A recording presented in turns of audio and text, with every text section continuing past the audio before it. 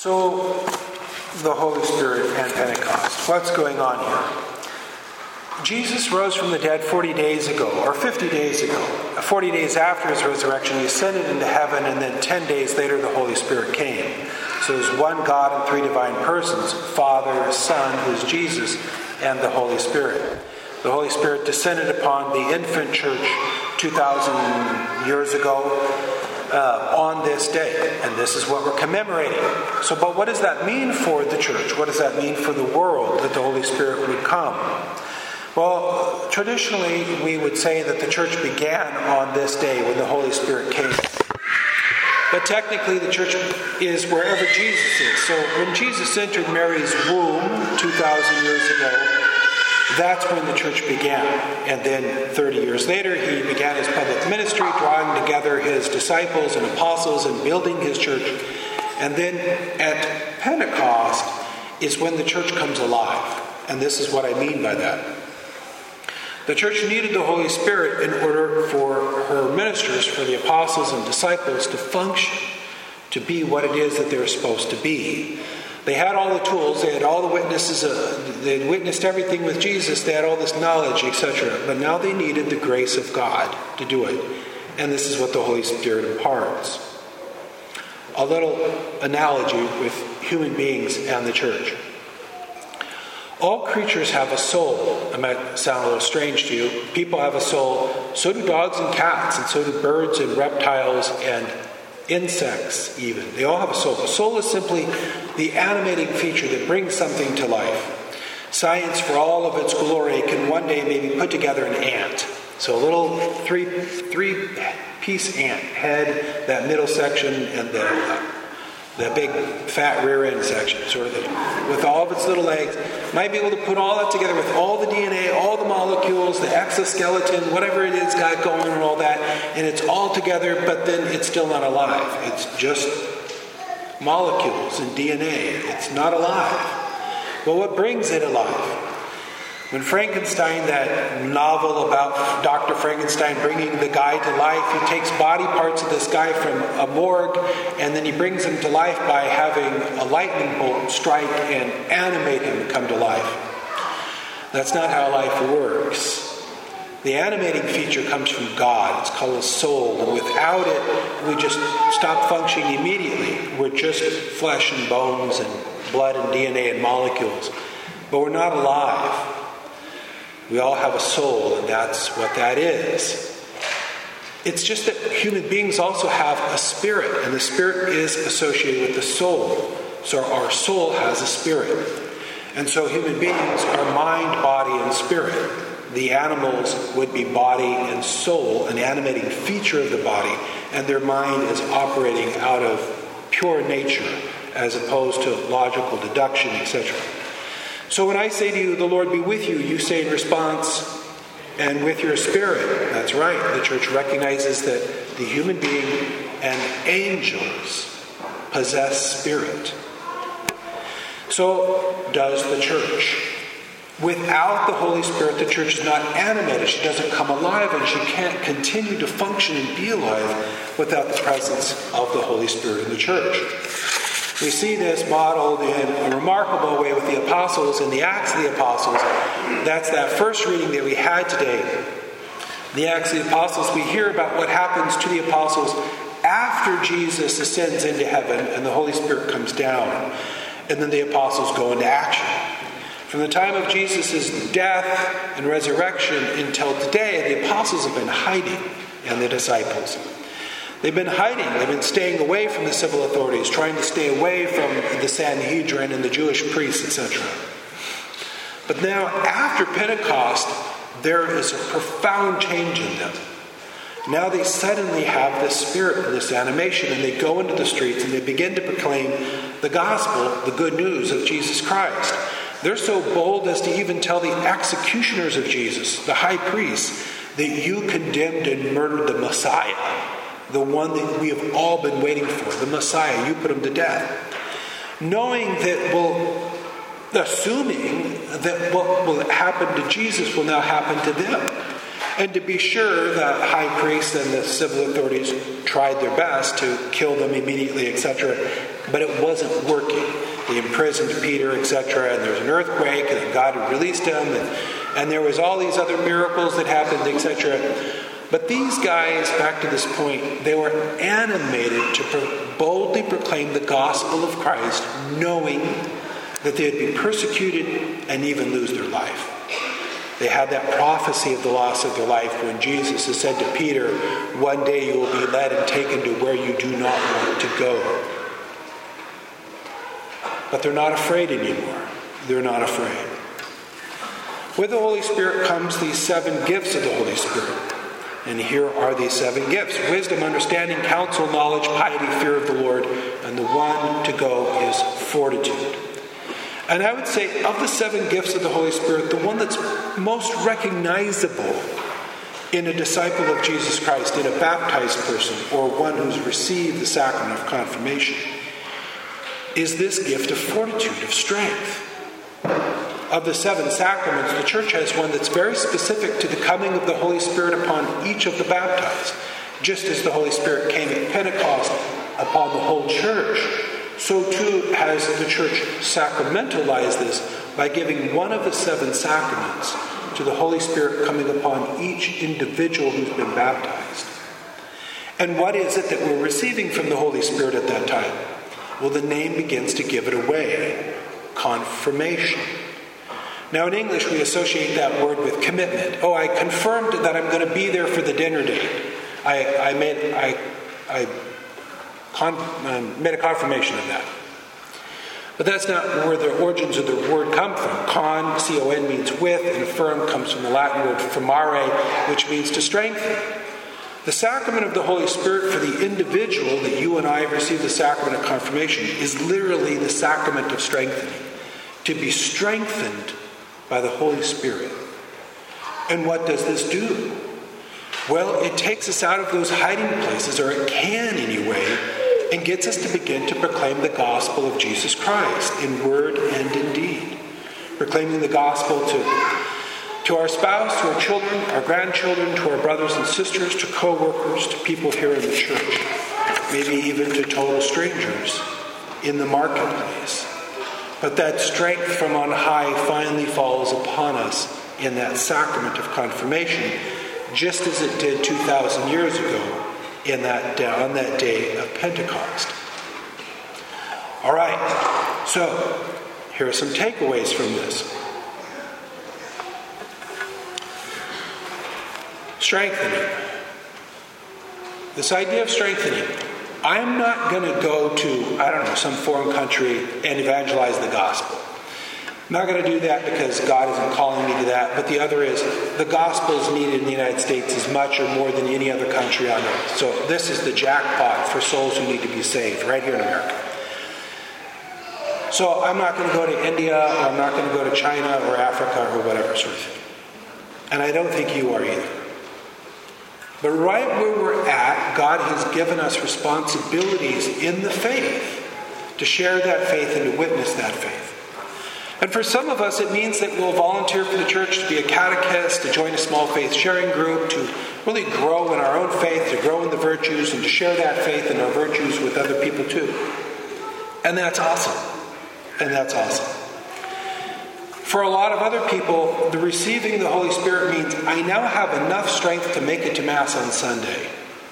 And that's where that person is at. They're not going to pray. They're not going to go to confession. They're not going to change their life. But they will go to Mass. They have just enough strength to make it to Mass on Sunday. Or maybe it's not even that. Maybe it's I just have enough strength to pray. And that's all I do. I stay home. I don't do anything else for God. I don't anything else. But there's this little something in me, this little strength that enables me to pray.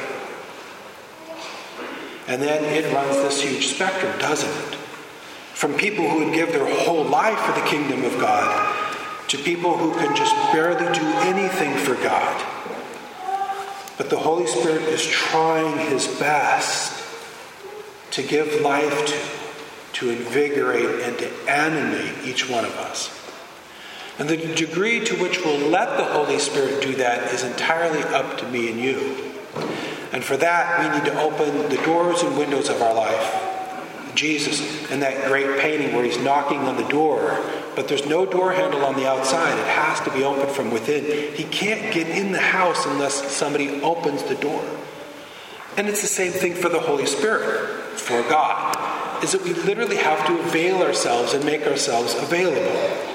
And praying does that. And reading good Catholic spiritual reading does that. And being with others on their faith journey and sharing ours and them sharing theirs with us does that, etc. But that Holy Spirit in so many ways, I think, is helping us in ways that we can't see. In some ways, yes, we can see it. I can certainly see it in my life. Here I am, an ordained priest, preaching. What am I doing? What is going on? Well, obviously the Holy Spirit's working in my life. It's profound level. But I think it's working in all of our lives. It's just that we don't necessarily recognize it. When you have that inspiration to come to Mass early to pray the whole rosary with the parishioners before Mass, there's the Holy Spirit. Oh, go, get out the door early, go.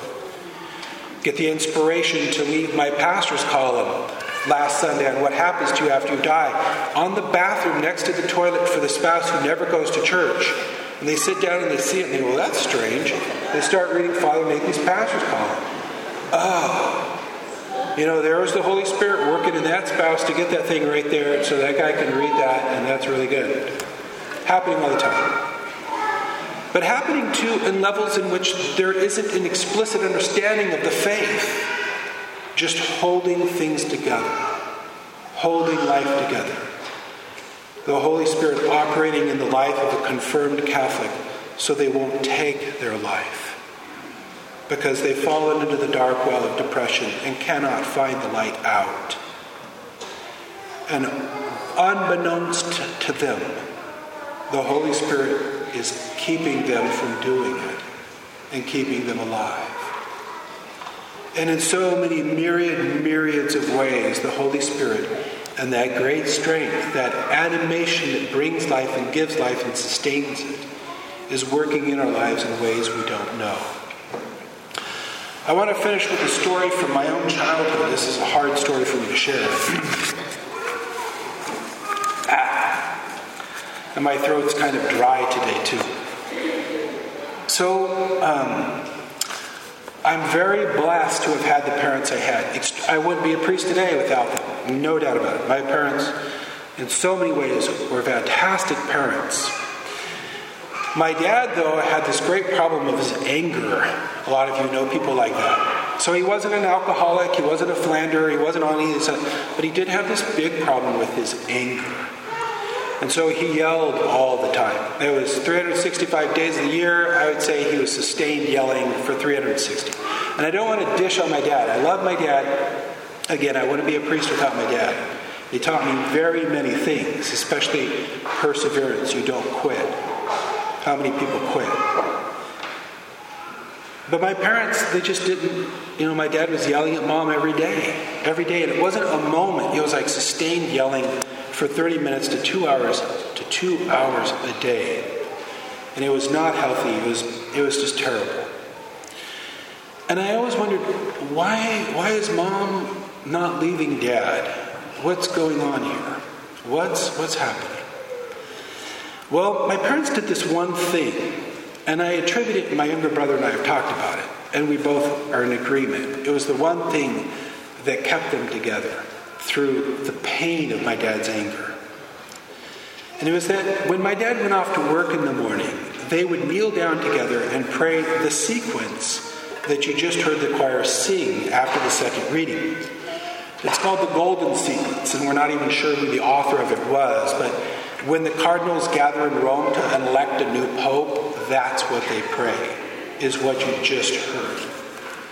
When my parents were engaged, actually when they were getting married, my mom's mom gave them that prayer and said, I want the two of you to memorize it and pray it every day. And they both looked at it and thought, memorize it? There's no way. It's 3 times the length of the Our Father.